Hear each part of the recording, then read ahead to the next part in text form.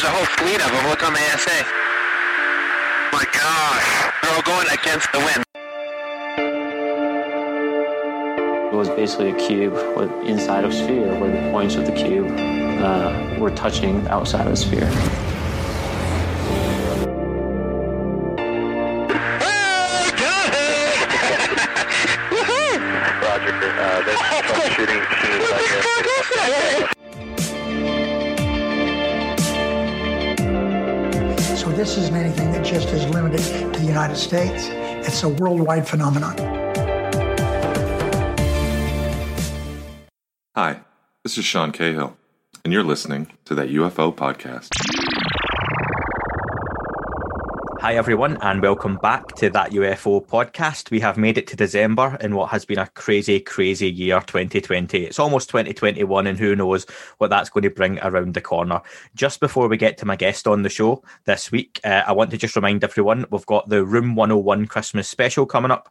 That is where I'm going to be recording with Undead Gaucho, Dan, and Dave from Shadows of Your Mind again. And what we are asking former guests and listeners to do is send in something from ufology you want to consign to Room 101, something you wish we could get rid of, we could delete, we could bin. It can be lighthearted, it can be serious. I'm more than happy to take all suggestions, and we've had a lot of really great stuff coming in. Some of the American listeners weren't too sure of what Room 101 was it's a old British comedy show that used to be on. So yeah, that hopefully gives a bit of an explanation for it as well. There'll be a few more bonus shows coming in December, and I'll give some hints as to what they're going to be in the next week or two as I kind of firm things up.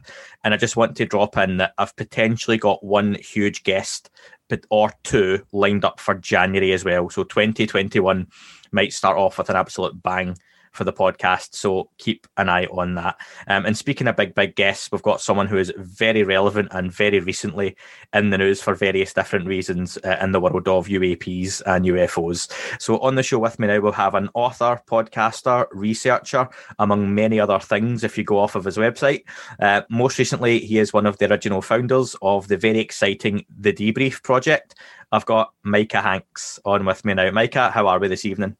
Andy, wonderful to be here, coming to you from the high country of Appalachia and across the Great Pond to you there in the Highlands of Scotland. So good here to be here with you and, of course, to finally link up. Yeah, thank you. That was a very coast-to-coast-esque intro there from you as well. So I like that. Thanks. Micah, listen, it's been a bit of a manic few weeks for you, has it not? Oh, yes. It certainly has. That seems to be par for the course this day and age if you're commenting on UFOs. And as, of course, you probably know, I have a wide array of interests.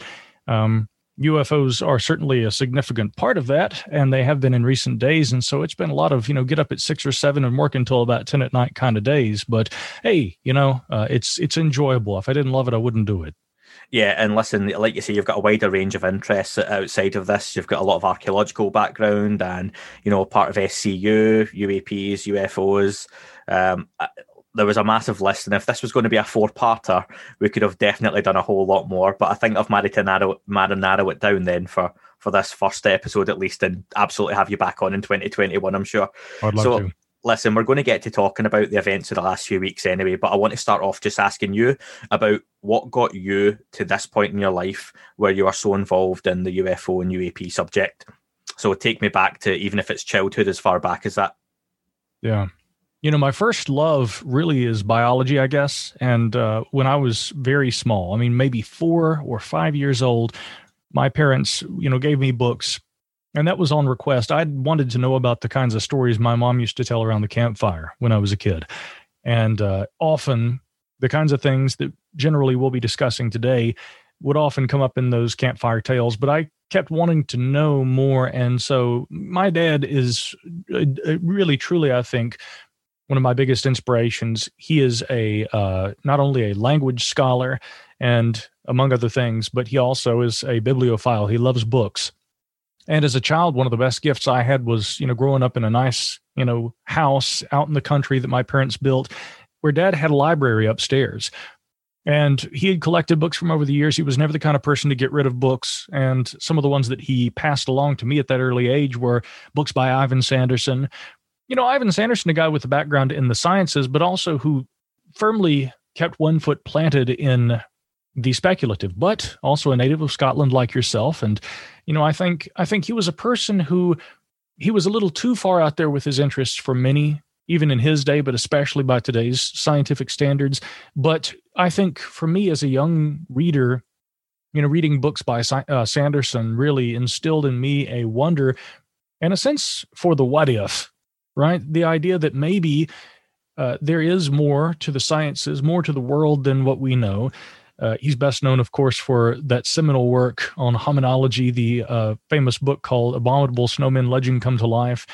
He also wrote a very interesting book called Invisible Residents, which has, I think, it's probably not going to be something a lot of people who are following the current UAP debate, who are fairly new to it, will know about. But it's a very relevant book in that regard, because that was really the first book that I think was a significant look from the perspective of someone like Sanderson, looking at the idea of UFOs coming out of or going into water, large bodies of water, which I'm sure we'll talk about a little later. But again, yes. So those kinds of books were very interesting to me as a young person. Now, at some point along the way, maybe I could thank actually a third grade teacher I had who was very much more on the skeptical side of things. I wrote my first UAP report, although we called them UFOs back then, Andy. And that was in third grade. And I got I think a B+ on the report. She took off points because she said it's well written, but the subject matter, this is something that there's not enough hard evidence to support. And she kind of stood me up in front of the class and, very gently called me out. But I remember slumping my shoulders, and putting on a show. And then I just went at it full bore, I think, from that point on. And I think that she had hoped to maybe gently steer my attention over more toward the sciences. Now, in a way she did, because of the way that she presented the, skeptical challenge, it caused me to orient my thinking, even at an early age, much more toward the sciences. And initially, when I enrolled in college after high school, I was studying psychology and biology, but I had to drop out because I had an opportunity to go work in radio, and then media kind of took center stage. But I never forgot that early inclination to always have a skeptical mind for things. But rather than dropping the subject, I started checking out more books from the library on that topic and thinking, well, how can I harden my argument? How can I, if it's necessary that we be skeptical, how can I strengthen the argument I'm trying to make? So that resulted in some parent-teacher conferences and things, because, they were a little worried. They were like, your son is really into this UFO stuff. This could be a problem. And yet again, my mom and dad, having exposed me to some of that, at an early age, they said, here's what's most important to us. He's reading. I think this is maybe the first time that a teacher has ever come to us and been concerned that our son is reading and won't get his nose out of books. We're really thankful for that. So let him read. And so they had to agree to disagree. I think by fourth grade, my teacher had less problem with my interest in that subject, but so that's kind of where it began for me. But, I also remember an early book around that time was Raymond Fowler's UFOs, Interplanetary Visitors. I obtained a paperback, mass market paperback copy of that. And remember seeing this schematic for a proposed UFO detector in the back of that book. And yet again, that was highly influential because, at an early age, in my mind, I was thinking, okay, whatever the source of the phenomenon is, if there's something to it, how do we build this detector? How do we study this? I think that's where my mind was from those early experiences moving forward. And you've described yourself on the website, at least, as a hopeful skeptic. And I like that, because you've got that scientific approach to what is a subject that, how do you study this scientifically almost? And unless you've got access to certain data that may or may not exist, and certain parts of videos that may or may not exist. And there's so much out there, it's very hard, but you've got to, I think, have a little bit of imagination as well as it comes along. And I think that's where people have maybe less favour with me recently than they have had in the past. But like Neil deGrasse Tyson, I used to love listening to his podcasts and shows, and over the last couple of years, he's been so vehemently against, there's no such thing as UFOs, there's no such thing as aliens. We would have seen them by now. And the British press, Professor Brian Cox, recently again has come out and said, here's why there's no aliens potentially anywhere near us. And they just don't seem to have, they've got the scientific mind, and these people are no doubt borderline geniuses, but they just can't seem to branch off and have that little bit of, but what if? And I think that's what I seem to find in your interviews and the way you come across, that you can certainly ask, yeah, but what if? Yeah, I find that there's this interesting kind of dichotomy, between people's attitudes about these subjects, UFOs, UAP especially. I am a fan of Dr. Tyson. He came to my town of Asheville, and my good pal Aaron and I went and saw his presentation, and it was funny. And he's a great educator. But again, those were my big takeaways. And that's not by any means to say he's not a brilliant thinker. I certainly think he is. But he also recognizes the role as a science educator, and he can't go out there and put everyone to sleep with equations. He's got to get up there and give talks like he did when he visited my town, like, an astrophysicist goes to the movies. But when I saw that come up, and this is the title of his lecture for the night, I was thinking, oh, we're going to talk about movies. Okay, it was a lot of fun. But yeah, I want to hear his thoughts on the search for extraterrestrial intelligence. I want to hear his thoughts about the discovery of gravity waves and what this means and the further vindication of Einstein's hypotheses in relation to relativity and things like that. I mean, those are the things I want to hear him talking about. And so, you got to find that balance where you can say, here's what science really is, but now here's how we make it relatable to people. Now, I had seen in 2017, the New York Times article, which we might call the shot heard around the world, when that first dropped, when the three newly released at that time, although one had been online for several years at that point, but they were fairly new to the public awareness, we'll say, these three videos obtained by the U.S. Navy and purporting to show unidentified aerial phenomenon. When these first appeared online, I remember Dr. Tyson appearing on CNN, and, I'm seeing this very unusual discussion unfold where the CNN anchors were saying, what is in that video? And Dr. Tyson says, I don't know what's in that video. I don't know what that is. That's not my job. And one of the anchors kind of stops him and says, but it is your job. You look at the sky. You're supposed to know what that is. And I'm thinking, not necessarily. Now, of course, Dr. Tyson knows this, but, it was such a funny statement coming from the CNN anchors that they don't seem to really have a good understanding of what, the director of the Hague Planetarium or anyone else involved in astronomy is or physics is doing. They presume, oh yeah, I guess this guy looks at the sky and so he's going to know if aliens exist. Not necessarily, and that especially evidenced by some of his more skeptically inclined statements, Dr. Tyson, about this subject. Now, he has long been, I think, fairly critical of it, as others in his discipline have been, and in related disciplines. The late Stephen Hawking had many times over the years said that he could discount UFOs in the search for extraterrestrial intelligence because if they existed, or if UFOs represented ET visitation, and this is his rationale, then why would they only present themselves to cranks and weirdos?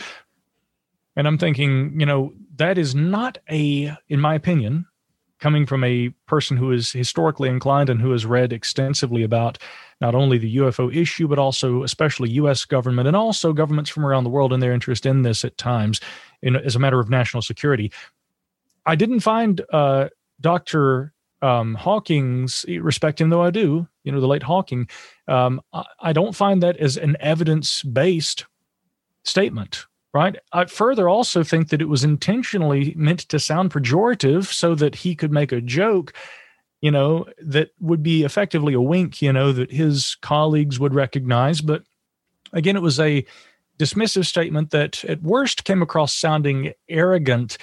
At very least, it conveyed a certain ignorance on his own part with relation to what the actual topic entails. Now, I, as you mentioned, am a hopeful skeptic. And by that, I mean, I try to remain open-minded. Now, a lot of people would think that makes no sense. Why would you say that you're a hopeful skeptic if what you mean is that you're open-minded? But again, here's the problem.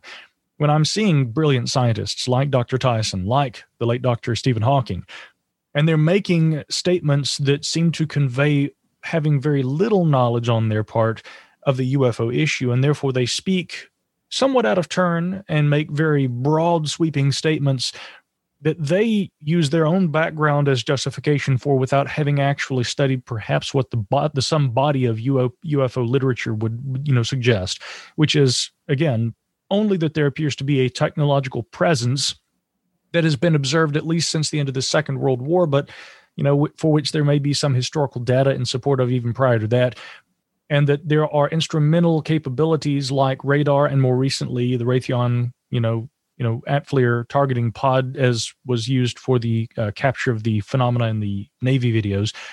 again, there's instrumental capabilities that we as humans possess that seem to convey that there's a phenomena that's difficult to study, hard to even, watch because it can move so quickly, but we can nonetheless track and discern its presence. Again, that's really what UFOs are. We don't know what the source behind it is. There are a lot of speculations about that, and there have been for a long time. And so again, as a hopeful skeptic, what I try to do is I acknowledge what appears to be a growing body of evidence, and a body of evidence that's really been growing for several decades now. But I recognize a body of evidence that is strongly suggestive of something little understood, but for which there appears to be a scientific reality. And I leave it at that. I don't make any further suppositions about what the source may be, although I would like to know. But again, when I see very, very well-educated, astronomers, physicists, and scientists in other disciplines saying, well, there's no evidence of aliens, and here's why. I say, well, first of all, who said aliens necessarily? Second of all, let's talk about UFOs in the context of what we know them to be, not what speculations about them might be entails.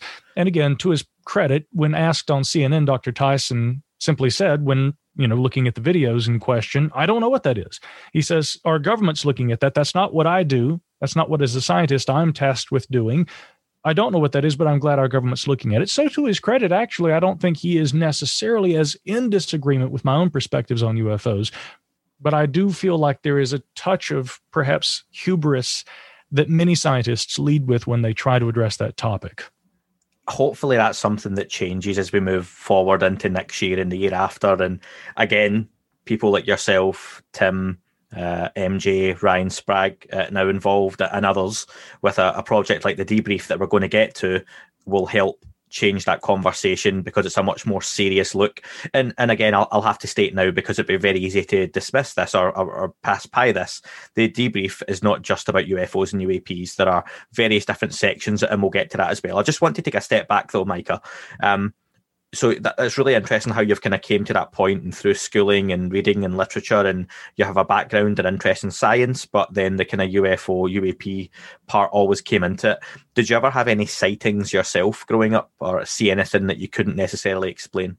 Yes, but I find it highly doubtful that it was anything truly anomalous. When I was, yet again, 5 years old, and I think this is significant for other reasons I'll get to here in a moment. But yes, when I was 5 years old, coming home from my grandparents' house, I was standing out in the yard with my parents, and I saw a white light over my house before we went inside.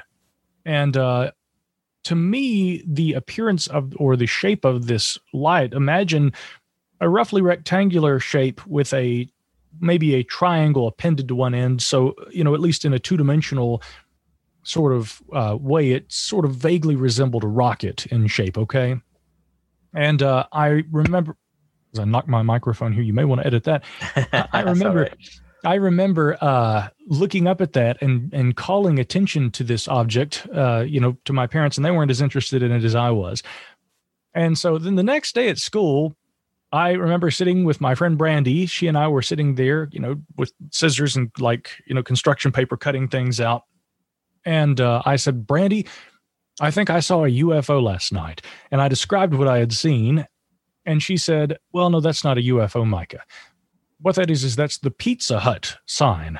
And I said, what's the Pizza Hut sign? And she says, well, that's just kind of like the bat signal. You got to keep in mind, this was 1988. So the Batman film was, fresh in the theaters. Mm-hmm. And she said, just like the Batman signal, Pizza Hut has a sign that they flash up into the sky to remind people that they want to go get pizza. And so what was really funny to me about that exchange and thinking back about it is, one, at age 5, I seemed to have a pretty good working knowledge already of what a quote unquote UFO was, right? I don't remember my parents ever really, I mentioned that they had introduced me to some literature and things like that, but there was never now don't forget, Micah, the UFOs are up there. It was never anything like that.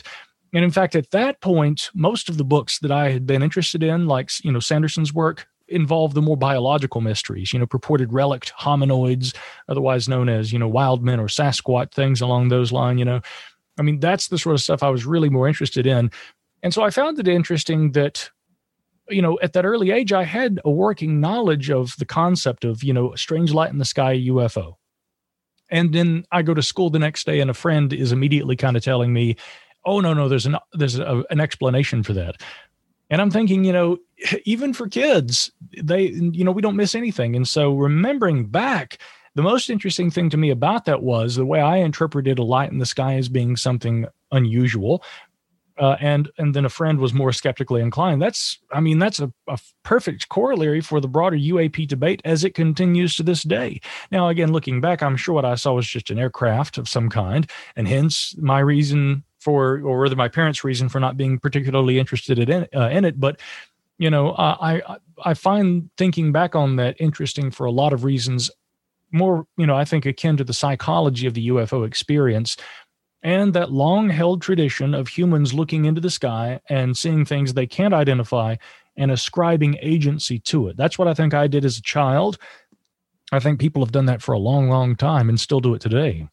Yeah, and do you know what? When you look into the sky, you can certainly identify something more than likely as being an aircraft. Or I live in a relatively rural area in the north of England, and you see quite a lot of satellites, or what I imagine is a satellite, because I'm just using common sense and logic that I can't see that point of light moving from point A to point B in the sky is a satellite. But what I do look at is it's moving relatively similar speed from what I can see.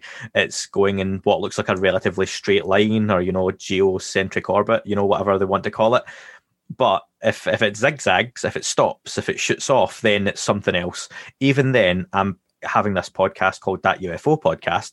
I still don't jump to, it's aliens. But I've seen a couple of things that I've talked about on the podcast in the past that I couldn't explain, and it's definitely something that I would love to know what it was. And that's the thing with this subject, that you've got people that are so adamant that what they see can definitely be explained. But then I think you've got so many things that you can't explain. But then on the other hand, you can't just jump to everything being an alien spacecraft. Or my pet hate, as I've discussed more recently, is people declaring the names of craft they can see as being TR-3B because they have saw it on a patent once. And it's like, yeah, you don't know that. You don't know that's not US military, Chinese, Russian, could be aliens, could be, I don't know, whatever. But it's just unknown.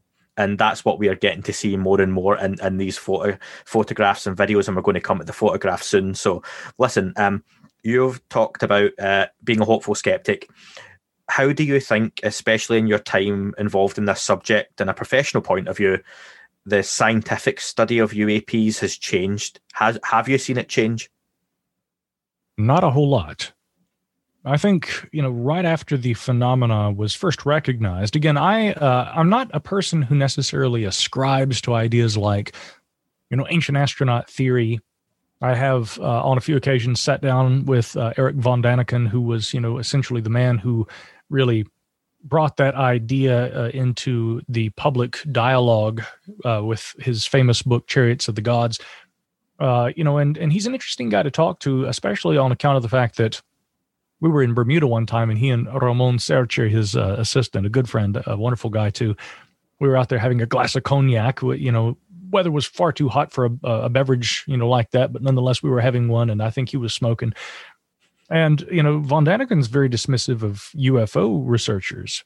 And I kind of asked him, why? And he said, all this nonsense that they get involved in, all these government conspiracies and all this stuff. He says it completely detracts from the serious research. And it was a very interesting, experience hearing him say that and taking the perspective that serious research is establishing the historical component. And, even Carl Sagan, he said, did that. Now, that's true. Early on, Sagan had certainly looked at the possibility that there might be evidence since antiquity that would represent extraterrestrial visitation. And yes, he was, Sagan, influenced by the, high volume at that time, you might say, of UFO reports that were occurring. And especially prior to the University of Colorado UFO project led by Edward Condon, that essentially for the time finally kind of put a damper on serious UFO dialogue for a number of years, and for reasons we won't get into right now, but I'm just, kind of marking that as sort of a pinpoint on the historical survey, so to speak. Prior to that, certainly Sagan was as interested as many other scientists at that time were in the UFO issue. But with time and with further review of the evidence, he was less inclined to think that there was a strong case to be made for early visitation than guys like von Daniken had been. And I strongly suspect also that the popular attention that guys like von Daniken were getting, and from someone outside the sciences, also probably had the effect of sort of dissuading Sagan from wanting to be inclined toward looking for additional evidence. And so he kind of did a flip on that. Now, the reason I bring all that up is because, again, I'm more on Sagan's side of things. I don't see a tremendous amount of evidence that suggests necessarily that we can look for evidence of paleo contact or evidence of extraterrestrial visitation in the archaeological record. But nonetheless, I also think that there are, as far as written history goes, I think that there is at least a case to be made that the experience of looking into the sky, like I was describing from my own childhood, seeing something I can't identify, and then saying, what is that? And then beginning to project agency onto it as I run through a series of speculations about what it could be. Okay, that is, I think, really fundamentally what the UFO experience is.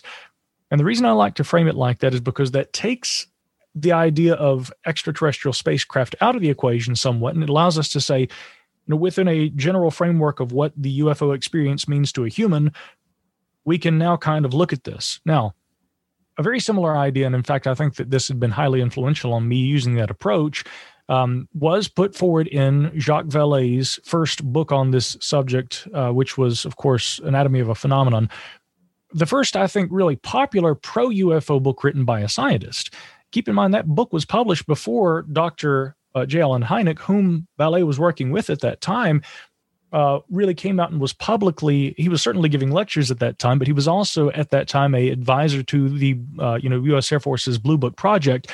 He had written a book yet about UFOs and wouldn't for a few years to come. And so here we have this, this young French scientist, still in his 20s, I believe, working there with Hynek, and he writes this book that, in contrast with what Donald Menzel from Harvard University and other scientists at the time, much like the scientists of today who are more skeptically inclined, he was really the first to do that, the first scientist to really write a book about UFOs.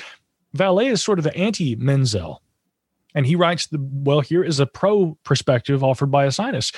And in the very first few pages of that book, he says, we cannot take a UFO and we can't put it in a laboratory and we can't study a UFO in the laboratory. But we can study the UFO sighting. And he says, that's what with this book we will study scientifically. We study the UFO sighting. And so again, I'm really kind of borrowing Vallée's idea from early on. If we look at the experience of a person seeing something in the sky and we don't know what that is, and here is how we react to that, that's what we might call the UFO experience. And there is, I think, a case to be made that there is a deeper history of that kind of experience. And to understand that helps us move along toward understanding what the UFO might actually represent. But to your question about, has science changed much? I don't see much change since the days when Vallée was saying, we can't take the UFO and bring it into a laboratory. Hey guys, would you just hover right there for a minute and let us, kind of examine you, take some readings with our, Geiger counters and things? That's not happening. That still hasn't happened. And so you might say that the lack of momentum on account of the sciences is somewhat also in proportion to the lack of headway we have made toward actually getting a UFO and being able to study one, unless, of course, we prescribe to the ideas that they're crash wreckage retrievals and that the government's already got one and they're, or maybe several, and that therefore they have had time to study these things. So the big takeaways, as far as I'm concerned, are essentially that science is troubled by this because we don't have something physical that we can study. Therefore, scientists have to try and study what people do when they see UFOs. That is something that's certainly worth studying scientifically, but I don't see a whole lot of change. I do think, however, that you could make a case that there's a deeper history of those kinds of experiences by people who claim to have seen such things in the skies, if that makes sense. Absolutely, that's really interesting. And just to tag on a piece for the Room 101 special for the listeners that will be coming out over Christmas, former guest on the show and a guest of Unidentified Season 2, David Marceau, his Room 101 very much centres around are we taking the wrong approach with the scientific method? Because can you apply the scientific method to what people want to get from UFO and UAP research and looking at the data, and do we have to look at something else? So that's quite interesting. Also, I just want to ask you, really interesting point you made on Eric von Daniken, mentioning that he doesn't like And it's quite interesting to think of, given, what Ancient Aliens has become and everything, UFO researchers and what they've been involved in, because it can detract from what he sees as a quite specific part of the phenomenon and what he believes should be studied, looking at that historical background. Do you think that's why so many people have an issue with Lou Elizondo and To the Stars Academy? Because, again, what they have done is take a part of the phenomenon and they've gone down a threat narrative, one which I think I understand, that which a lot of people don't, and they take the wrong way. They are not talking about attacking aliens, as what some people seem to take this as. They are just talking about, we have something coming into our secure military guarded airspace that we cannot secure against. And, if these things are doing what they say they're doing, then that's something we should really take a concerned look at.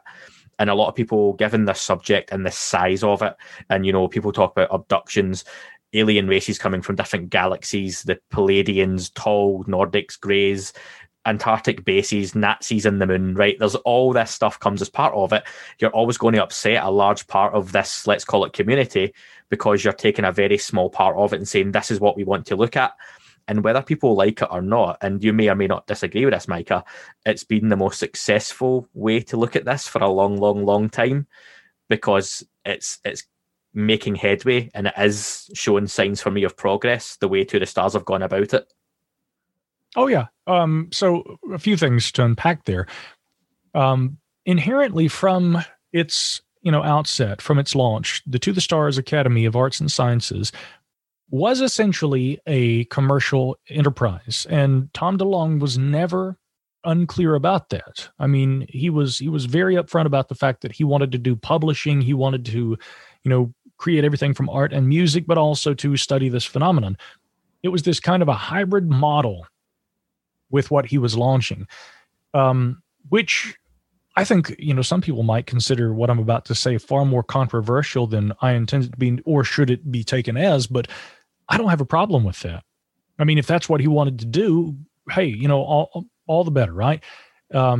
It might have been a different question if he had claimed that To the Stars was something else entirely, and yet he was trying to, essentially monetize it or do whatever behind the scenes. But again, I felt like Tom was always very forthcoming about, hey, look, we're a media company that also looks at UFOs. Now, would I like to see a slightly more serious approach to the study of the phenomenon? Yeah, I think so. But you have to hand it to him yet again that To the Stars have made tremendous inroads toward bringing broader awareness to this topic. Now, the other problems inherent with that are that, in addition to the fact that some people see it as being somewhat less impactful on account of the fact that it has been a primarily commercial endeavor, and that extends also to the, program Unidentified. Well, if it's real UFO research, it's not going to be done on television. One of my other interests is archaeology. And I hear the very same thing from my friends in archaeology, and also archaeologists who are well-known and who have appeared on television. They will say, there is research and then there's what goes on TV. Very interesting side note here, by the way. I remember talking with Von Daniken and Ramon about this, and them saying they aren't very fond of, I won't name it here, but I'll just say a particular television show that Von Daniken's been on an awful lot. And I said, what is your issue with it? And he said, that's all TV. That's entertainment. And unfortunately, a lot of the people who watch that are more religious minded in the way that they look at what's happening than I am inclined, Von Daniken. He said, for me, the research is about the research, not about this TV stuff. Again, I think that probably in truth, many people who have an issue with the program Unidentified, and see that as a commercial endeavor rather than serious UFO research, they're not wrong to think that, but I think that they would be very surprised to see that Chris Mellon and Lou Elizondo probably have essentially the same feelings. But those two have the foresight to understand that if we want to be able to make headway, we really have to be able to put this idea out in front of people. Yeah. So I commend them for that. And unfortunately, it has long been a tradition that television is one of the quickest and most effective ways of doing that. But because of the effectiveness of putting a message out in front of people and, steering sort of a cultural dialogue on a topic, and a controversial one like this, everything we're talking about there sort of entails, one must also recognize the fact that people are inherently going to look at it, therefore, and say, okay, so they are on television. So they are steering the narrative. So they are, kind of actually steering the way that this discussion is occurring and the way that the public interest in and public attitudes toward UFOs are going. What are they really up to? Right. So the other side of it is that there's this conspiratorial element, which interestingly, I even see among some of the hardline UFO skeptics. They may be UFO skeptics and they would, pride themselves as being skeptical, but they're as prone to conspiracy theorizing. Okay. And I use that in the operational sense of the word, its literal meaning. I mean, many of the skeptics are as conspiratorially minded as some of the UFO buffs in the sense that they cannot take it as just being a TV show with a couple of guys who have a background in government, another one who's a rock star, and a bunch of them who were scientists who worked for government. They can't see it as just a bunch of guys who all have their diverse backgrounds doing a TV show talking about UFOs because they think the subject's important. Now, Occam's razor for me would say that I can't rule out anything. I can't rule out global cabals and conspiracy theories and things like that. But I would certainly say that I think the simplest and most parsimonious idea is that the show Unidentified is a TV show with a bunch of guys who worked in government, a bunch of scientists, and a rock star talking about UFOs. What draws them to the subject? Is it a psychological operation to control government or public opinion about UFOs? More likely to me, it's a bunch of guys who are interested in UFOs. They did a little work on that in government. They were, as Lou Elizondo's, his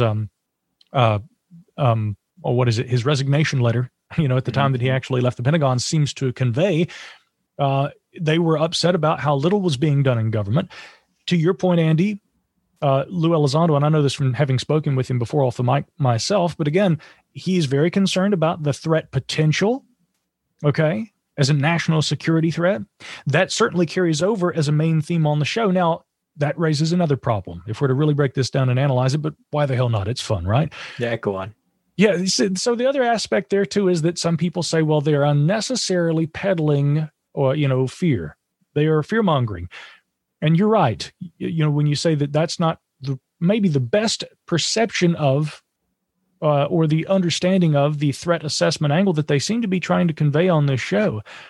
To me, again, what we are saying is not that there is an apparent or overt threat, but that if there is a significantly advanced technology in our midst which we cannot identify and which does not appear to be our own, then we absolutely must take that seriously. Now, again, back to the resignation of Lou Elizondo. If government isn't taking that seriously enough, why in the world? I mean, I don't understand what could possibly be the modus operandi behind government not taking a significant technology far more advanced than ours seriously as again, national security threat. Inherently, UFOs are that, whether or not they seem to be threatening. So if we're to talk about the threatening aspect, it is to recognize the difference between a national security threat, okay, an operational threat to national security, and an actual threat. Very different things. So in sum total, Unidentified to me is a very interesting show, arguably the best show that's come out in years, in my opinion, on the UFO subject. And I say that, I think, from a pretty objective standpoint, and I haven't actually watched every episode. I mean, I don't watch a whole lot of TV, but what episodes I've seen are well done. And I do think that what the guys are trying to achieve is being achieved. It's bringing to the public awareness the apparent presence of a technology, and one that I think that scientists and government should be taking seriously. And speaking of a group of guys trying to bring an awareness of an apparently advanced technology to the public awareness, let's talk about the debrief. So this has been something that was teased and hinted at, and for a little while on the UFO Twitter that we all know and love, or love-hate. Some of us have that relationship with it. Oh, yeah. We were hearing drops about potentially the 2nd of December, there was going to be an article, a video, a picture. So all these different rumours started. And we know what can happen when things are overhyped. Those arguments have gone on and on. Tim McMillan, really prominent on Twitter. Someone, if you go back to my 5th and 6th episode, it was an interview with Tim McMillan. And then my 6th guest was MJ Benias as well, both involved in a debrief, and yourself. And I am right in saying, I don't want to leave anyone out, that you're the 3 founding members. Would that be the right way to put it? We are the 3 founding members. It's funny, the debrief as an idea actually predated Tim and MJ and I working on it together, all 3 of us, although I would really say that, Tim was with me right there at the very beginning about it, and how it all came together, and why I make that delineation is because again, I had wanted for a while, with all that's happened since 2017, I had wanted to try and launch a website that would offer would provide a platform where we could raise the bar on the delivery of and the quality of the conversation related to UFOs. And so the debrief idea came to mind, and I acted pretty quickly on it initially, but I didn't say anything to anybody. I kept it very, quiet. I called Tim McMillan, I think the night I literally, decided to buy the domain and, start, trying to actuate something. I called him and said, Tim, you got a minute? And now that said, we talked about it for a long time, and I had always conceived of it as a UFO blog. At some point, and that was shortly after the pandemic, started here in the United States. It was actually on my birthday. Tim and I were on the telephone. I couldn't leave my house and go out and party. We were under a lockdown here. And so, Tim and I took the opportunity just to talk on the telephone. He's in Germany now, of course, they're in Rhineland. So, we just spoke on the telephone and kind of were going over some ideas and things. And he called me back on the following Sunday and said, that idea, what would you think if we tried to, maybe get some other people involved and broaden this concept a little bit? And I said, I'd be open to that. And so, it was just a matter of days, before Tim and MJ and I were really sitting down talking, looking at different operations, looking at different, possibilities as far as investments, things like that. But at that time, we hadn't really thought about this idea that I'd had. We were looking at every other different name you could imagine. We were looking at the fundamental idea, which was let's look at disruptive technology. Let's look at science, technology, defense, national security, but let's also talk about UFOs from time to time. That was absolutely what we were looking at doing. And that's really, again, why I make that distinction, because, this UFO blog idea that I'd had and the idea that Tim and MJ and I started working on together were very different. But the way that things come back around full circle, we got to a point where we realized, we're really going to just have to launch this ourselves as a completely self-funded, home-built effort. And at some point, I think MJ heard about the name, the debrief, and said, what is that? What's the debrief? Why don't we just do that? And it was funny because, they say sometimes that the journey really is not so much about the destination, but the journey that you have. And then you make your way home only to realize that where you wanted to be was, where you began and the place that you knew the best all along. So in a strange roundabout way, after months of, talks and planning and all these kind of things, it ended up being that we said, let's launch the debrief, but make it this idea that the three of us have come together with. And so again, there's the original idea and then there's the three co-founders, and that's kind of how it all came together. But it had been our opinion all along that, obviously Tim and I especially really love to talk about UFOs, arguably maybe of the three of us. I engage that subject the most. MJ, I have to hand it to him. He's very much of the mind that he wants not to just talk about UFOs. Yeah. And so I've got to thank the guys, because in order to really have a serious dialogue about UFOs, like MJ and Tim also have really recommended, in order to have that dialogue and do it seriously, it can't just be exclusive to UFOs. And again, I really share that view. The dialogue has to be moved out of, well, this is something that the UFO people talk about. It needs to be moved over into the realm of, well, this is something that scientists talk about. This is something that journalists write about. This is something that politicians look at and take seriously. This is something that world leaders are aware of. This is something that, people are interested in, just like any other science or technology, just like any other development in those fields. Yes, this is something that is taken seriously for the national security and, the actual implications, involving security and threat potential. So, yeah, that's really in short what the debrief is all about. And as it's come together, I really think that the name kind of is a perfect fit and bespeaks how we try to approach things, because a lot of sites are just trying to throw news, throw it at the wall and see what sticks. Our approach is very much in that tradition of a debrief, right? It's sort of like you've heard the news. Now, here is a breakdown of what that means. That's what we're trying to do with it. And yeah, we're still going to report on UFOs. I mean, it may not be every day, but I mean, that's going to be a subject and that's really been part of the founding idea behind it. We want to talk about that, but we want to talk about it in a way that is inclusive rather than exclusive. Too much of ufology these days, I think, still is exclusive. Yeah, that's what I love about it as well. And it's something, listen, let's be honest, my podcast, if someone comes across my podcast or wants to show a friend an introduction to the UFO subject, or listen to this interview with this guy, or listen to this interview with this woman, at the end of the day, they can probably see at a glance, just from the logo, this guy is a fan of UFOs, and we'll be talking about UFOs, even if they know the phrase UAP, aliens, all the things that encompass that. However, if I want to introduce people to the UFO subject, I usually try and come at it from a different point of view, where I talk a little bit about TTSA. Look, these guys have military backgrounds, government backgrounds. They're really important people in really high profile jobs, and here's what they were involved in. This is their interest as well. The debrief, I think, gives us another vehicle for that, because what I can do is show people that have any sort of interest. Here are some guys who, they're not just, what was it Stephen Hawkins called people? The crazies or kooks or whatever it was. Cranks and weirdos, yeah, right. So they're not just cranks and weirdos who have a blog, and no offense to any cranks and weirdos out there. I'm a 34-year-old with a UFO podcast, okay? So I can say that. However, I'm pretty weird too. Yeah, you've got to be in this subject. Yeah. But there's three serious guys, three journalists, authors, podcasters, whatever you want to label it, who are talking about governmental news, politics, exopolitics, whatever you want to call it. But they also have an interest in this subject because they can see the serious implications of it. So it's a really good way to introduce people to the subject, and that's what I like about it. And you answered about 3 of my questions by talking about the name, the background, and how it got there as well. So I appreciate that. The early weeks of launch, and I say weeks, it launched on the 30th of November, so we're not even 2 weeks into it yet, but already it's really hit the ground running. If people haven't, which I'm sure they have, check it out. There's a lot of great content. It goes up almost daily. It's one of about 3 Twitter accounts that I have my notifications turned on for. I'm not just saying that because I wouldn't say otherwise, so people could probably guess the other 2. The site itself, though, it's had its controversies already. I know you've done a really good interview with Ryan Sprague, all 3 of you, which has allowed me to change my questioning a little bit and make it more personal to you and your experience so far. Can you just tell us then, Micah, what's the early week or week and a half of the launch been like? Well, it's been very hectic.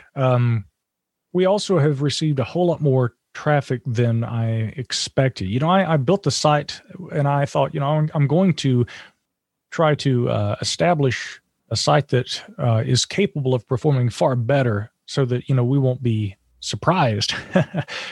Well, there's an old expression, that goes, if you want to make God laugh, tell him your plans for the future. And so, even with the extra links that I had personally gone to, we ended up being fairly swamped by traffic. And again, I have to hand it to my colleague, Tim McMillan. He may do things a little differently from how I would do it.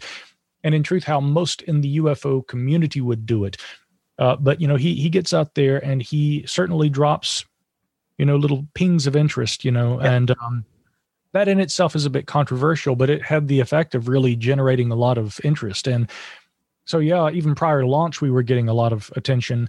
And then by the time we launched, we quickly had to bring on another gentleman by the name of Steve McDaniel. So as you mentioned, Tim and MJ and I are the 3 founding, co-founding members of the debrief as it has come to exist. But, Steve McDaniel's also come on board in recent days, as well as a number of freelance contributors. You mentioned Ryan Sprague yourself there a moment ago, and he, of course, has now contributed several articles, and we've got a few others too. And so, we've very quickly been kind of putting together a sort of, group of people who are, maintaining content delivery and also making sure that the site stays up, as Steve has certainly helped with. But, the actual first few days, apart from being hectic, were also kind of this wild ride where you never know exactly what to expect. And it's humorous to me how many people look at what we do. And I was receiving phone calls from people wanting to know who our wealthy backers were. There were threads online speculating about who the real owners of the site were and who was behind it. Very good friends of mine, even still, I don't think 100% believe that it's just a site that 3 guys, launched after I had decided to build a blog. And Tim and MJ really were instrumental in raising the bar on that and helping it become something bigger than what I'd even originally planned. And it's hilarious in a lot of ways, I have to say, that so many people read so much into everything. But on the other hand, it's flattering too, because again, as much pride as Tim and MJ and I take in just saying, this is our thing and we just launched and we're just trying to do what we want to do and what we hope we can do best. the fact that people read so much into it and suspect that there's so much more going on and that there's so much private funding and all this sort of stuff, I mean, it is kind of flattering in the sense that people are like, okay, there must be a big operation here. I can tell you it's not. It's a lot of volunteer effort. It's a lot of people who have put in long hours, without the kind of pay or, other kind of recompense that they deserve. But I'm so thankful for that. And I'm, very grateful for all the people who do come to the website and do see it for what it actually is, which is it's effectively, a blog or a news site that is trying to cover topics that are timely and important, but which maybe don't get as much attention in the mainstream. And we're also trying to discuss those things in a way that you often don't see in the mainstream. So some have used the term, the A word, not alien, but alternative for us. It's an alternative news site. Some people have said that, and I think maybe that's a fair description. I mean, we aren't exactly a mainstream news site, but we're certainly trying to cover the topics that we do, everything from artificial intelligence to, national security, astronomy. I mean, we've got, military and defense issues. Yes, UAP comes up from time to time, and a whole range of other things. SpaceX, of course, and some of the developments right now and current efforts toward, the next step that humanity is going to be taking in space exploration. Those are big things that we're really, really watching very closely and intently right now, that and machine learning. But again, the people who have come to the site and they recognize it as a site that's trying to have a different kind of discussion about topics that we don't see as much coverage of in the media. I really appreciate the people who have supported it. That's what we're trying to do. And, I hope that we'll continue to do. And I'm sure it will, and I'm looking forward to what it brings next year. But I'm wary of time, but I do have a few more things I want to discuss with you. Okay. So, people, I don't have to drag this out because people have seen the articles. They saw Tim's article that dropped on the 2nd. There was a lot of hype. Bob Maguire was on one of Grant Cameron's YouTube shows. It started a whole fight within the UFO community and UFO Twitter about, hyping of photos that may or may not be released, may or may not be out there, videos and whatnot. And then out of nowhere, very quickly, the debrief dropped another article which contained within it a photograph taken on an F-18 jet, I believe it was, where a pilot with a cell phone is taking a picture of a potential UAP. This very quickly got a lot of people very excited, and it has since gone on to a lot of different mainstream media outlets as well. However, also then very quickly, people started posting, and this is such an odd thing to talk about, a picture of a child's character balloon that was Batman, which happened to have a very similar shape to, or unique shape, like this object did as well. I just want you to talk on that, because was that frustrating at all? I know that wasn't your piece of content directly, but given the serious objective nature of the debrief, what it's trying to do, releases a photograph that it doesn't say, again, this is alien, this is, it was an unidentified object, and it's apparently been passed around the intelligence community. But to very quickly have someone jump online and say, actually, it's a child's character balloon. What were your thoughts on that? I didn't disagree with that assessment. That had essentially been mine as well. What's interesting is that the photo got a lot of attention, and a brief few points about that. The photo had appeared online, at least to my knowledge, as early as May. There had been people who had shared that image on Twitter, in fact, as early as May. It was not a new image. The reason that Tim McMillan reported on it, and, he knows, I had some reservations about putting it out because the photo to me resembled a Mylar balloon. And I told Tim that at the time. I don't think that Tim disagreed. And in fact, for those who have taken time to read the article that he wrote about it, he also looks at that possibility. He looked at the possibility that it might have been an atmospheric instrument, something that might have been used by, a agency like NOAA or some other similar agency.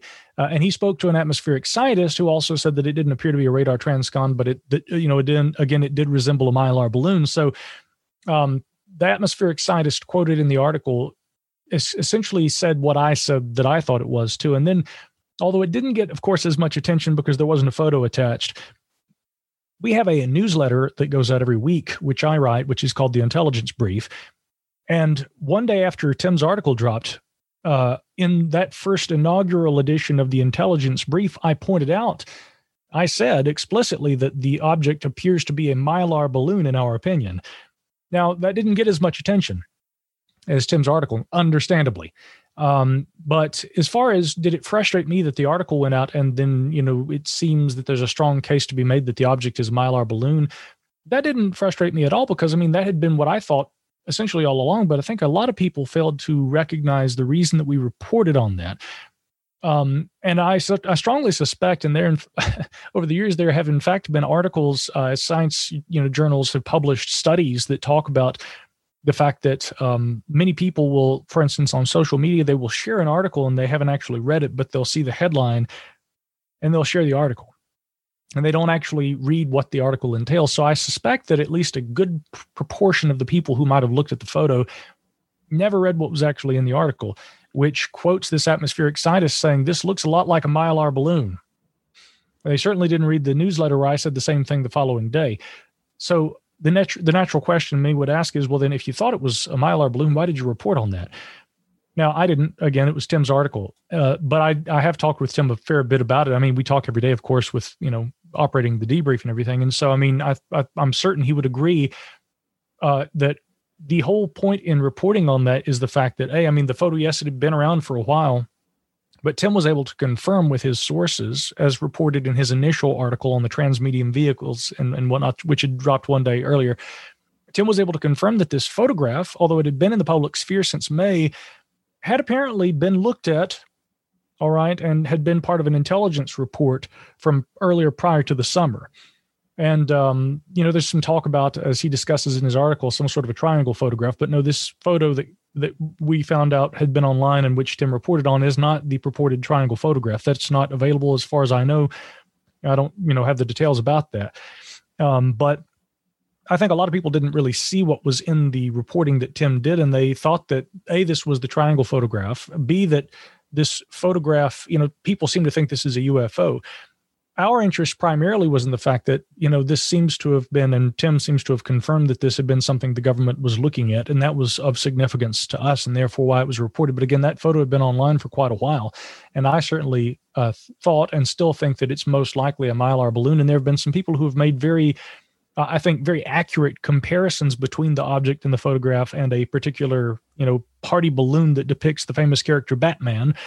Seems like it may be that. Now, again, there have also been additional controversies which were unintentional. I'll just point out about the EXIF data. For those who aren't aware of what that is, EXIF data is at the time that a photograph is taken, whether it's from a smartphone or a traditional digital SLR camera, there is information about if the camera in question is set up and everything, and it's synced with time, so that time and other information can be stored. When the photo is taken, there is data about the time and certain other conditions under which maybe frame rate, shutter speed, what have you, depending on the camera. There's information that is also stored on that photograph. Versions of the photograph that exist online contain that data. Smaller versions of it that we put on our website did not, and John Greenwald, our friend over at the Black Vault, had pointed that out, which, I was messaging with John about it yesterday. Again, a lot of people kind of made a big deal out of that, which A, to me wasn't a big deal, and B, also I think was certainly unintended. It wasn't intended to drive controversy. And so, again, a lot of people, I think, have just been they've been following it closely, and it shows that they're very passionate about it and they want answers. But again, I think that the importance of the photograph has a lot less to do, in my way of seeing things, with the object and what it very likely is. But of course, the questions about, why that was apparently something that government wanted to look at, and why they seemed to, class that apparently as unidentified flying or unidentified aerial phenomena. Now, I'll make one more kind of tie-in here because during the Joe Rogan podcast, James Fox and Dr. Jacques Vallée appeared on Joe Rogan's podcast, and at one point during the interview, James Fox read from a piece of paper that he had, which had like an email that Chris Mellon had sent to him. Yeah. And it was, I found that to be a really interesting point. And he kind of raised the question, Chris Mellon, I think he came across sounding pretty critical, but he said, and this again in the furtherance, I think, of Elizondo's reasons for, resigning. Chris is saying we need more than a couple of guys sitting up there at the Pentagon looking at this UFO issue, right? The UAP issue. And I've seen some critical bloggers over the last few days also saying that, the UFO investigation by the Pentagon, apparently people are saying it's just a couple of guys sitting up there, right? Yet again, I think what people need to really understand is Chris is saying this subject deserves better attention than that. And again, I think that Tim's reason for reporting on this is and a lot of people didn't seem to pick up on it, was why indeed is there what appears to be a photograph of a balloon? Why is that what's being looked at? So I think that as a matter of, again, with full respect to the government, and I'm happy that in any capacity that they are looking at the potential that there is a UAP phenomenon, and that, since we have learned about the designation of the so-called UAP task force, that again, there is apparently going to be a report produced, which may be made public. We'll see. But again, as a concerned citizen and a taxpayer, what I also want to see is a serious effort made to look at this phenomena by qualified individuals. And that's not in any way to undermine efforts that are going on right now, which I don't know a whole lot about. My colleague, Tim McMillan's the one that reported more extensively on that. I do think it deserves serious attention, and it deserves the resources that will be required in order to put serious analytical, qualitative, efforts toward understanding or at least assessing the phenomenon. So that's the primary reason for reporting on what appears to be a photograph of a balloon, and the question that was on our mind at the time. Again, why is this something that they're looking at? Very much in line with what Chris Mellon had said to James Fox. Again, we need more than a couple of guys looking at this. I think that those are all very fair points, and they must be raised in the furtherance of government accountability, transparency, and also really putting serious attention toward what could be one of the most timely issues of our time. You've made that point incredibly eloquently, and it raises, like you say, a really good point that we're looking at, let's just say, more than likely this is a photo of a balloon, but people should really be focusing their attention on why are the government or why are these people looking at a photo of a balloon? What did they think? What did they think it could have been? What are they looking at? What other photographs might they have? And who knows, maybe we get the other photograph you talked about at some point in the future, if it indeed does exist. Who knows? I find it funny, though, that we've gone from 3 years from we got those videos leaked and everyone wanted to see longer 4K HD, immersive VR versions of these videos. And we're now going back to, look at this photograph. But that's what the subject can do. I want to ask you very quickly, what do you see the debrief becoming? Well, that's a good question. I mean, I hope that it will continue to do what we're trying to do right now, which is, look at serious issues related to this topic. I mean, again, right around the time that Tim's article dropped, I think maybe the very same day, I did a piece which was simply commenting somewhat on a very, very quick and almost humorous reference that former President Barack Obama had made while being interviewed by late night host Stephen Colbert. There's a long tradition, at least since maybe around 2014 or 2015, but really, I mean, it goes back even further than that, with late night hosts asking politicians about UFOs and whether they've looked for them. I had said a couple of years ago that Jimmy Kimmel should be awarded Ufologist of the Year because here's the only guy who got everyone from George W. Bush to Barack Obama to then actually running for president, Hillary Rodham Clinton.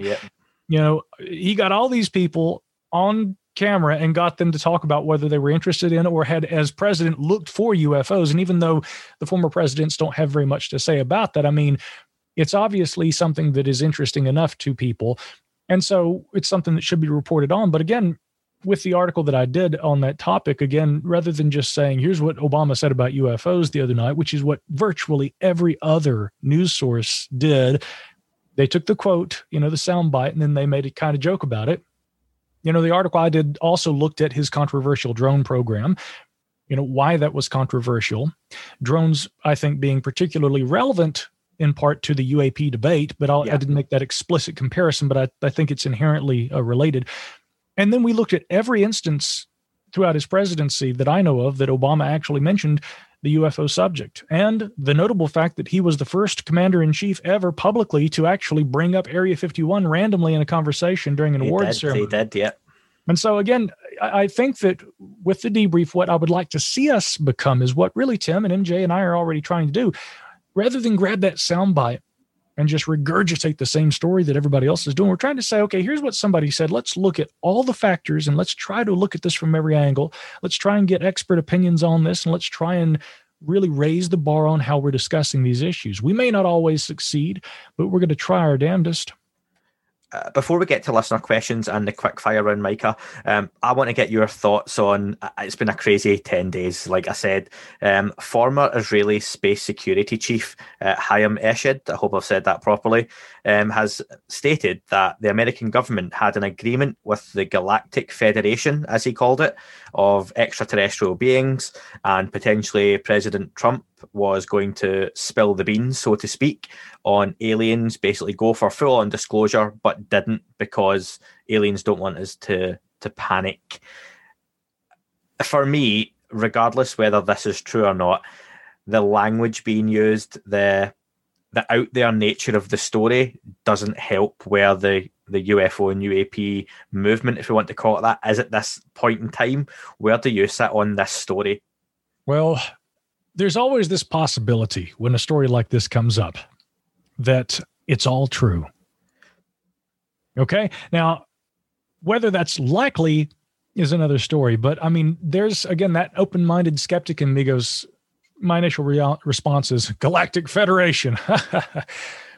And then I straighten up and I say, but what if it's all true?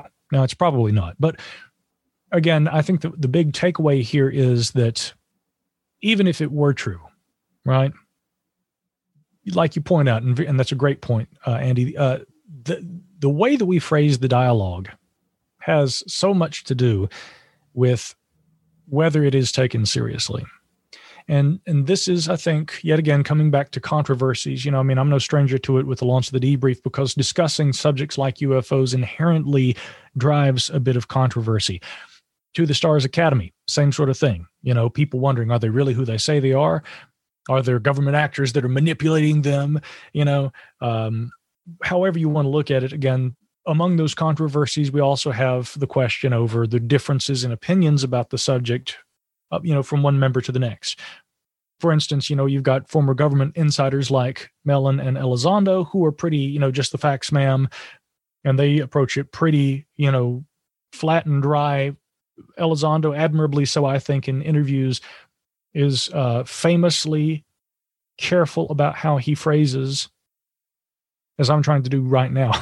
He's careful, famously so, about how he phrases and discusses UAP, what it might be, and how government treats that subject, right? Mm-hmm. His colleague, I think, and the colleague I'm talking about is Tom DeLonge, probably does that a little less. And again, absolutely, yeah.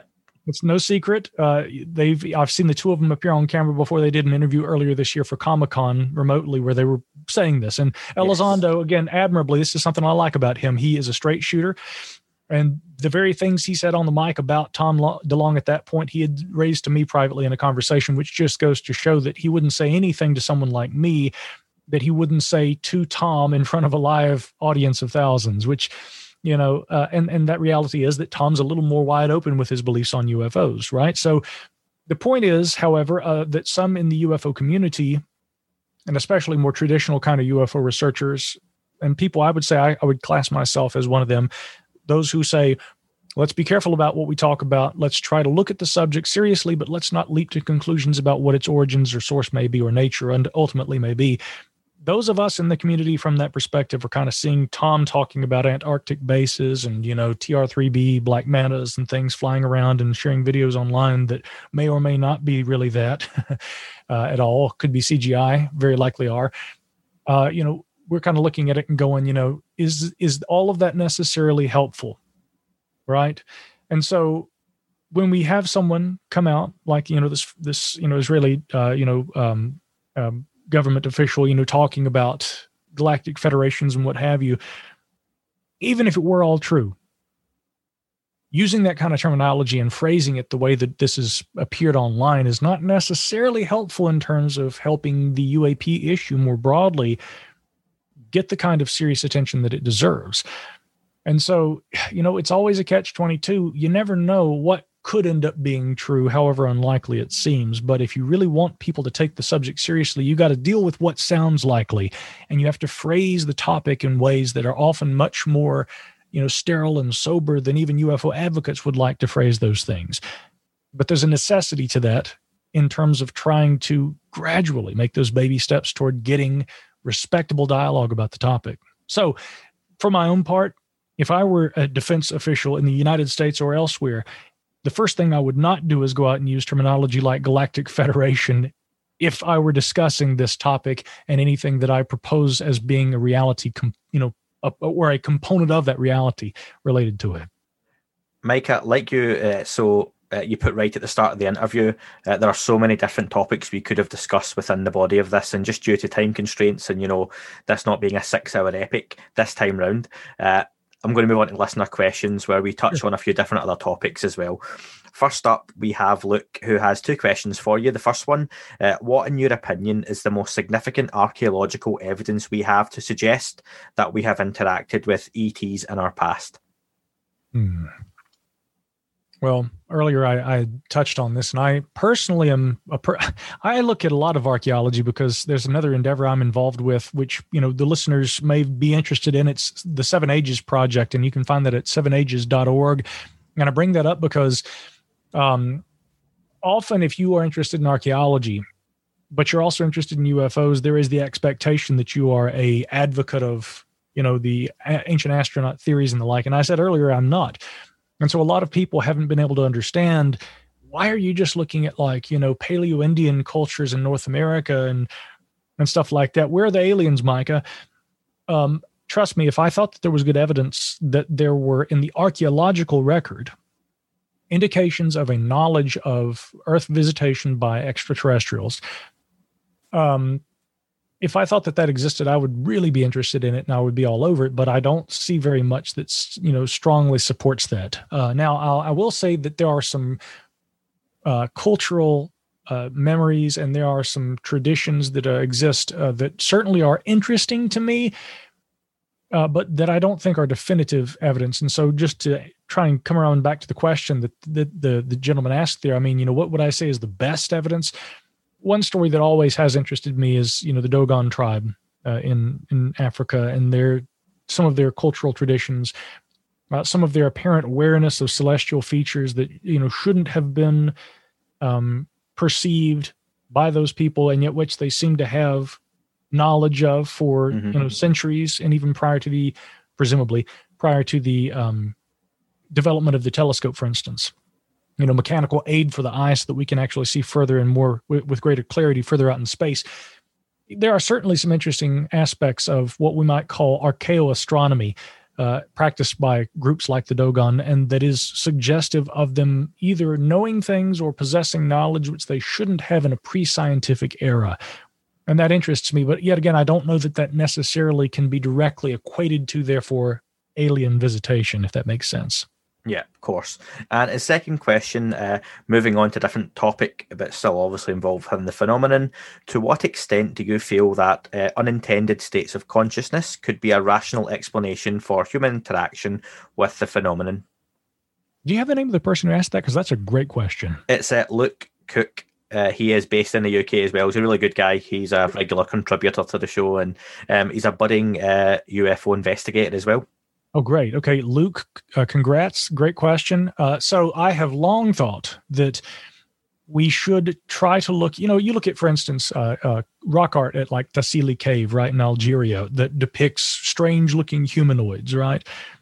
And many modern proponents of, for instance, ancient astronaut theories would look at that and say, this is a spaceman. But what you see all over the one of the figures, at least at Tassili Cave, is what appear to be mushrooms growing out of a guy, right? Now, I've been fascinated for a long time with the work of Terence McKenna. The late Terence McKenna, again, Food of the Gods, he proposed some novel theories in which, there have been more skeptical scientists who have said that there isn't necessarily evidence for, but I don't think that those theories are without merit, because I've spent years studying entheogens, or God-releasing substances, altered states of consciousness, and the ways that these different states can be induced, either chemically or through things like meditation. And I have long thought that much of the kind of cave art that we see could be interpreted as evidence of entheogenic experiences being practiced by different cultural groups throughout time. And McKenna's general theory had been that we look at the cattle cults in various different groups in antiquity.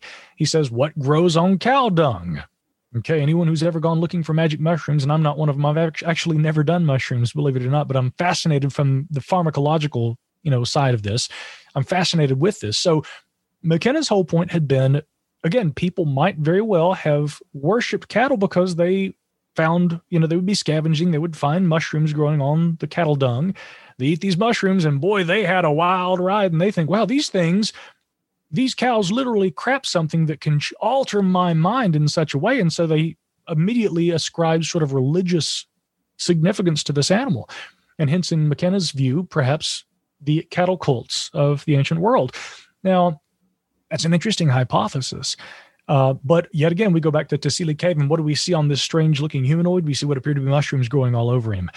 So I definitely think that we should be looking, rather than always saying, is this alien? And many people who look at cave art that represents strange things and they say alien visitation, we should be looking at that and also asking, is this evidence that people were early on psychonauts, that they were maybe engaging in altered states of consciousness and that they were inducing these chemically through psilocybin and other things, very similar to like what you see in South America with the ayahuasca or the yage.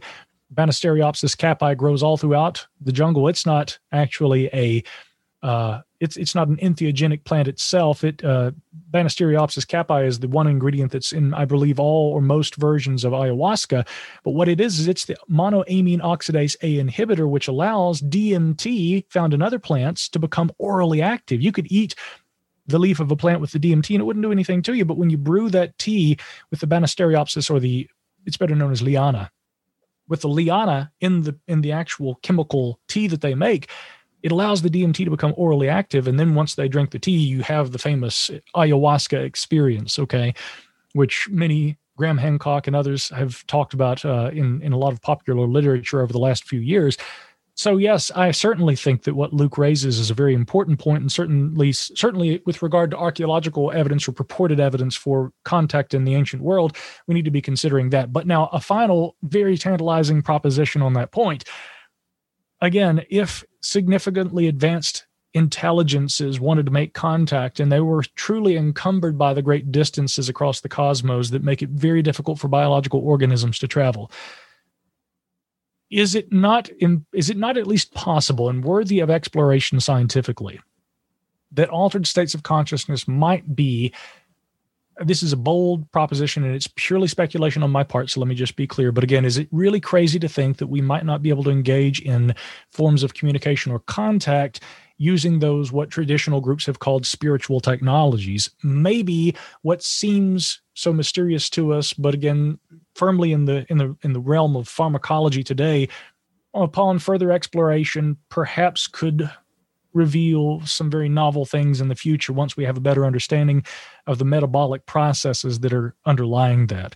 And again, I would highly recommend a book by Dr. Rick Strassman, MD, DMT, the Spirit Molecule. I'll just add this, note some of the similarities between the chemically induced DMT experiences of some of those participants in that DEA-approved study with DMT back in the 90s. Look at the similarity between those experiences and purported alien abductions. I mean, some of them are too close almost for comfort. That's why they call them gateway drugs. Yep. And you know what? Just off the back of that answer, great question. Look, I'm glad I'm not transcribing this interview. This would not have been released for a month. But thank you for that. Craig asks, how difficult would it be to take a picture of a 48 by 48 centimetre object while travelling at 100 knots per hour? Seems a tough task for a cell phone. So Craig's obviously thinking of the pilot himself or herself who's taking the picture of that. What we're going with is a Mylar balloon. Slightly different take on that incident. Yeah, and again, as Tim reported, it had been his understanding that, and there's still a whole lot of loose ends about that. A lot of questions remain about who exactly the pilot was. But I mean, I've seen something. I believe it was Roger Glassell on Twitter the other day, and I know John Greenwald was commenting on this too.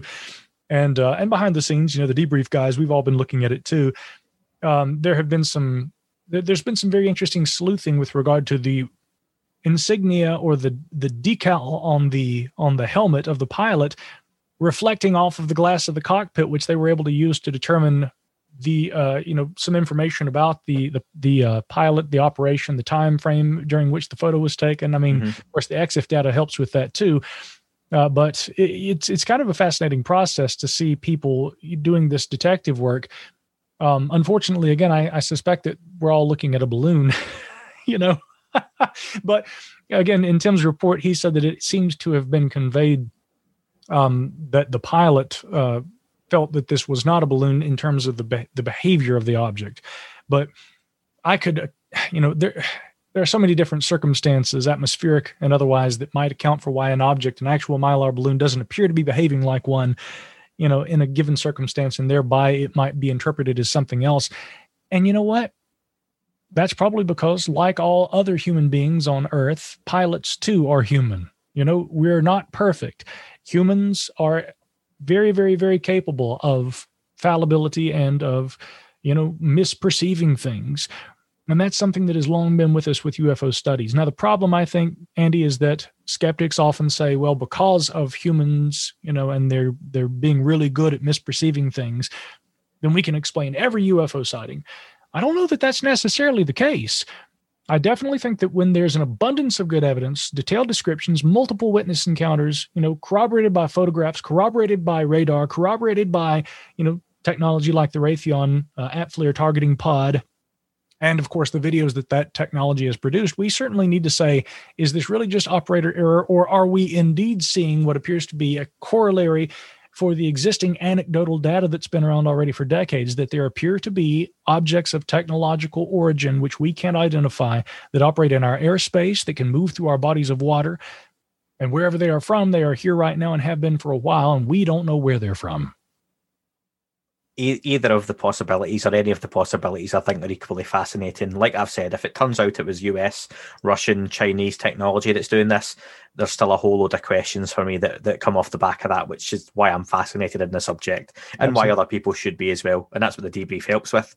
A couple more listener questions. Graham has asked, will the release of the photograph and its mainstream exposure harm serious UAP debate, given so many are talking about its potential to be a balloon? I don't think so. As long as people understand the big takeaway in terms of what I know Tim intended when he was publishing this, and again, which, many of our colleagues in the field have picked up on. I got to give a shout out to my buddy Alejandro Rojas. I mean, right after the article dropped, he was tweeting and saying, and again, I'm paraphrasing what he said, but he said, if this is obviously a balloon, and yet this is something the government had interest in, it raises some necessary questions about the current government investigations, which people do have a right to know about. And again, that is very much perfectly in line with what Chris Mellon was saying, as read by James Fox during his appearance with Valet on the Joe Rogan Experience. And that's really, I think, the most important point. Unfortunately, and I mean I'm not trying to discredit UFO Twitter or anything like that, because I interact with a lot of those people pretty frequently, even though I try to limit my time on Twitter.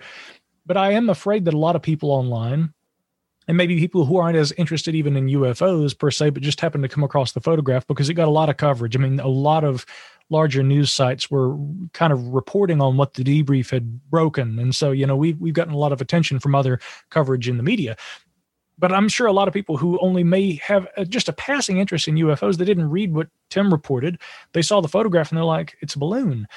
But again, that's missing the fundamental point. We want to know why the government's interested in a photograph of a balloon, if that's indeed what it is, which I strongly suspect it is. And so, Alejandro nailed it early on, and I hope that people will look at it and they will ask those kinds of questions, or ask the kinds of questions that Chris Mellon had raised, as indicated by James Fox. Is the government, and this is with all respect and the hope that they are, but is government really putting the kind of effort, the manpower, the funding, and supplying the kind of resources that we really need in order to get to the bottom of whether there is a phenomenon? And yes, if it is indeed a phenomenon and a technology that we can't account for, if there is a threat potential inherently, presented by it. I mean, these questions deserve attention. We just want to know that that's what indeed they're getting. Couple more questions. Carl Mann has asked, what's the hardest you've ever had to work to get a source on side? For me, I don't have a whole lot of trouble. I mean, I operate a little differently from Tim with respect to Tim and his reporting. I think his reporting holds true. And people have asked me, for instance, with the Transmedium Vehicles article, what the big takeaways were. And in fact, we talk about this on my podcast, the Micah Hanks program, even before the article dropped. I gave away a huge teaser. I said to him, because Tim and MJ were on the show with me, and I said, Tim, I think the biggest takeaway from this article is what it doesn't say. And again, the UFO community, I've often said, and I know Tim agrees with this, the UFO community, I think, has somewhat been, how do I want to phrase this? They've been conditioned to expect revelations or revelatory, reporting on the UFO topic. And where we really saw that get a little out of hand, and then the big buildup and then the drop was, I think, the most recent New York Times article, which many anticipated would be about crash wreckage retrievals. I think a lot of people had built up in their mind that we're going to finally get confirmation that Roswell was a real thing. I mean, that it actually happened. And when that didn't end up being what went to print, a lot of us were looking at the article, fairly short form, compared with previous reporting by the New York Times team of Ralph Blumenthal and Leslie Kean and Helene Cooper in the first article from 2017. I think a lot of people saw that shorter article and kind of said, what exactly is being reported here? And shortly thereafter, Kean and Blumenthal went on a podcast and, had mentioned, Project Unity, of course, was the show, mentioned that, we didn't feel like the UFO community hyping this, to the point of sensation, rabid sensation, was helpful. And so, again, the big takeaway here is that have low expectations, I think. Now, that said, with regard to Tim's article and what it didn't say being so important, what I meant by that was the fact that there wasn't anybody that came out and said, we've got crash wreckage retrievals. We know what these phenomena are and they aren't from Earth. At the end, one of Tim's sources, the Air Force general who goes on record, he says, no data that we have is strongly supportive of the idea that this is a Russian or a Chinese technology. We simply don't know what it is. And I know that kind of thing is very frustrating for the UFO community who want, the government to disclose, the information that they've had. That's not what they got. They got a guy saying, we don't know what it is. But that to itself, I think, was very important. And here again, to me, that was a big takeaway. We've got government officials saying, again, just like they said at the time of the official release of the 3 videos earlier this year by the DOD with the press statement from the Pentagon, I mean, they're saying we don't know what these things are. We class them as unidentified. That alone should be incredibly revelatory. And again, Tim's article reported in the furtherance of that point. Now, as far as, the question about, who's the hardest person to get on record about that, generally, I don't report on something if I can't get someone to, go on record, whether it's someone coming on my podcast or what have you. Nor would Tim, although in the instance with his article, there were some special circumstances where, in order to be able to confirm certain aspects of what he was reporting, which first had been obtained information about this briefing from a FOIA request, and then finally, of course, the statement he got from the general, those two things, again, are absolutely fact-based, and he is able to provide the chain of custody or the name in the case of the general. But in order to verify certain aspects about what that FOIA that he filed detailed, and then later what the general said, he had to speak to certain people who were only willing to speak on background. And I've noticed a kind of funny thing about that with regard to, especially in the last 4 years, the current presidential administration here in the United States. Many people have really, I think, relied on background reporting, more journalists, that is, more than they should, because there have been so many leaks coming out of the Trump administration, which is kind of funny because it seems to me that they were fine with people speaking off record as long as what they were saying was something that they agreed with or wanted to hear. What a bad job this guy and his group are doing over here or whatever, right? So, and this isn't about politics. The point I'm making is it seems that people are okay with the background sources as long as they agree with what the person's saying. Some of Tim's critics, I think, and this is a fair point, I think that they inherently disagree with the idea that there's a reality to UFOs, and therefore they see Tim's use of maybe a background source as being less credible. But I think that at times there's also ideology that fuels some of their differences with that, which if we look at the political environment in the United States right now, again, I think that we've seen just the opposite of that, I think, as long as people agree with what's being said, if that makes sense. Yeah, that the UFO subject and the UFO community, there's so many different realities at play for different people that if it doesn't fit, and we talk about narratives and people not liking TTSA's narrative, if it doesn't fit their narrative, then it doesn't work. It doesn't fit. It's not correct. So I want to move on. Thank you everyone for those listener questions, because just for time constraints, I've not managed to get through them all. And I want to just finish off on the quick fire round before giving Micah some last words. Micah, so quick fire, a couple of subjects and topics that we've touched on. I just want 1 or 2 words from you, or a little more if you want, on each of these, just to kind of finish off. The first one being To the Stars Academy. Well, they're human, and again, I think people need to remember that. I would ask people to think the same of the UAP task force. The same of the debrief or anybody else who is trying to engage in dialogue. Just remember that, and I see so much. It's either these guys are the worst thing that's ever happened, or To the Stars Academy are going to, they're going to release all the files. They're going to lead the path toward the future of disclosure. They're just humans, but I really appreciate the spirit in which they have operated and what they've tried to do. The next one is one of those humans. It's Luis Elizondo. He's just a human.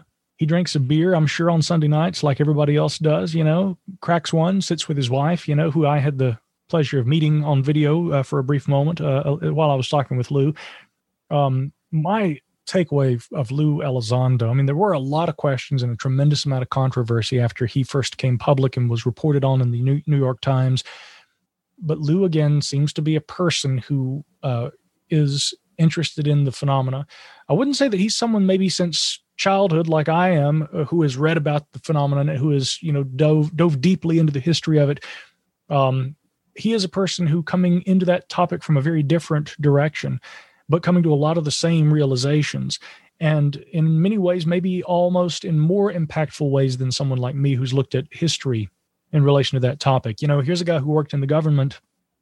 Hunting UFOs wasn't his job. It was part of what he did. But there were a whole broad array of things that in the interest of national security, Lou Elizondo did while working in government. And that UFOs would apparently be the reason that he resigned, right, from his career and enters the public sphere in order to try and push this dialogue further down the field. That says an awful lot about how seriously he takes the subject. But having spoken to him some, and I think you'll be talking with him in the future too, please tell him I said hello, and I hope you guys have a good conversation. But again, Lou seems to be a very straight shooter and a person who is, like many, after reviewing the data at hand, he's concerned about what this topic may entail. Not that we should be afraid of it, but he's concerned about whether it's being treated seriously. Yeah, Lou is definitely on my Christmas list for guests for 2021, folks. Area 51. Well, Area 51 has this mystique about it. But again, I did an episode of my podcast, I think in late, maybe 2018 or 2019. I guess it was, I don't know. If you go back in my back catalog, it's called Welcome to Watertown. I featured some audio from a short film that had been released by the National Archives. A lot of people are probably unaware that, back in the 60s, there was a documentary film made at Area 51. People say, where are the alien bodies? Where's the hangar with the stuff from Roswell? But the reason that a film had been made at Area 51 is because the families of the employees, it was made for them so that they could see what's going on out there. There had been phone books that had been published with telephone numbers and directories and things that explicitly mentioned Area 51, and those had been in the public, record for years. John Greenwald, again, who I mentioned earlier, has pointed this out. And so I recommend that people, if you're really interested in UFOs, a lot of people are like, what are they keeping out there at Area 51? What did Bob Lazar see? I say if you really want to study UFOs, grab some good books on the history of the subject. It's an old one, but Dr. David M. Jacobs' book, The UFO Controversy in America, which was published back in the 1974. It's an older book, but he brings you from around 1947 up to 1973 and gives you a good history. Also, Richard Dolan's series, UFOs in the National Security State. If you want to look back further in time, like I have attempted to do, definitely check out Wonders in the Sky by Chris Albeck and Jacques Vallée. Also check out Vallée's book, Anatomy of a Phenomena, but any of his books are great. But again, I raise those books here in relation to that because I'm trying to say people look so much at Area 51 and it's not going to live up to the hype Okay. Very much like so much of the UFO reporting right now. But people look to that as though, well, the answer's there. And the reason they do that is because they haven't been to Area 51, and it is a very sensitive, highly classified, high security installation. But it's that myth and that intrigue that builds around the things that we can't see. I can guarantee you'll find more answers to the UFO mystery just by reading well-written books that document the history of the phenomenon. Books also like UFOs and Government, by Robert Powell and Michael Swords. Again, get a big, thick history book on UFOs. Don't expect that the government's hiding stuff at Area 51 and that's where you're going to find the answers. Do you prefer the term UFO or UAP? I don't care. Not neither. And lastly, what is disclosure to you, Micah? Not much. But I'll at least, elaborate just a bit there because, again, it just comes back to what I'm saying about Area 51. I worry that people expect that the government is hiding so much. And of course, there are some things that they are withholding, right? I wouldn't be so foolish as to think that the government is completely transparent on all the UFO information that it has, right? But if one day we were to find out that there was no real significant information being withheld, I worry about the big time disclosure advocates. And I've said this for years, Andy. I worry that, what would they, if it turns out that the government's like, we had 2 more videos of, what could be peanuts dangling on monofilament. I don't think that's what they are. But again, I'm referencing Mick West, and Mick's efforts to try and get to the bottom of it in his own way, which is very respectable. I appreciate Mick West. But again, if we found out that all we had was a couple more videos, right? I think a lot of people would feel really let down. But yet again, just like with the New York Times article on crash wreckage retrievals or just like all the speculation about the debrief before we launched. I'm looking at all the Reddit threads and people making up their mind before we had even launched what this was all going to be about. Don't let your expectations get ahead of you. And I would say the same thing to the disclosure people. It's a noble effort to put pressure on government and hope that we can push for broader transparency on these issues. But I think as important, and perhaps time will show it to have been more important than transparency itself, we need to put effort on government to seriously look at the phenomena. And if in the eventual sense we don't learn of significant information the government has been withholding, it's going to come right back onto the scientific community to say, okay, well, now we have to look at the phenomena, discern what it may be, try to reach a consensus on what that might be and how we best approach studying it. Awesome. Micah, you've been more than generous with your time. Do you want to just let the listeners know how they can get in touch with you? Of course, all the links we've talked about, the debrief information will be in the description of the podcast as well. Certainly, yeah. Just my personal website is micahhanks.com, and you can find me online there. You can also find me on Facebook at Micah Hanks Official, on Twitter at Micah Hanks. And my podcasts are all available there at micahhanks.com/podcasts. So definitely check those out. And obviously, a lot of people who are listening will have already been there, but if you haven't, just head on over to thedebrief.org. That is the website where Tim McMillan, MJ Banias, yours truly, and a lot of fantastic authors like Ryan Sprague, Chris Rutkowski, and many others have been contributing articles over the last few days. Steve McDaniel helping us out as well. So again, it's been a labor of love, but things are coming together. We're having a good time, and I hope that we are keeping that conversation going. You certainly are, and I'll thank you for your efforts as well. Micah, look forward to welcoming you back onto the show, hopefully in 2021 as well. Let me know. I'll be here. That is all for this week's show. Thank you very much for listening. Please remember to leave the podcast a review on your chosen platform. You can like, retweet and subscribe. That would all be very much appreciated. The shows are being uploaded onto YouTube as we speak more and more. You can sign up at patreon.com/thatUFO podcast to access the shows ad-free as well. Please get in touch on Twitter, Facebook, Instagram, That UFO Podcast. Of course, on Twitter, it's at UFOUAPAM.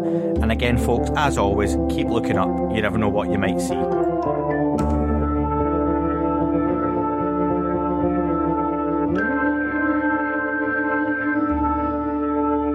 wasn't a tic-tac and not quite a saucer, more like a hubcap designed by Chaucer. little baroque and quite steampunk, like Alice was playing bass for the Parliament of Folk. The little fucker hovered right outside of my window, and when I shoved out the screen, he made it an issue. I don't think he expected me to see his ass, but I'd had some champagne and smoked a little around.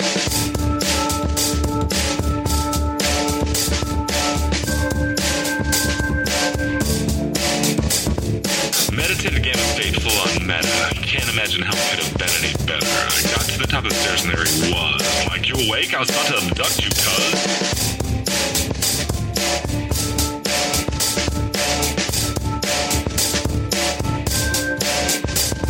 I jumped back and nearly kissed myself, and I climbed out the window after the elf, and I woke up in my bed and there was something on my head and everything was weird and everything was red. I called out to my boys, they thought this was noise, they thought it was a dream, they thought it was my toys, they thought it was my problems, and they think I should seek therapy, and I don't know what it is because it doesn't really scare me.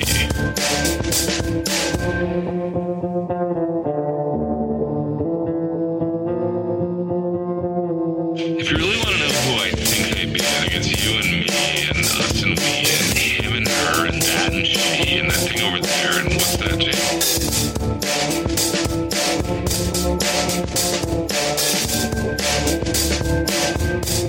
But if we're being serious, open your mind, consider your heart, consider time, consider your space, consider your lies, consider your life,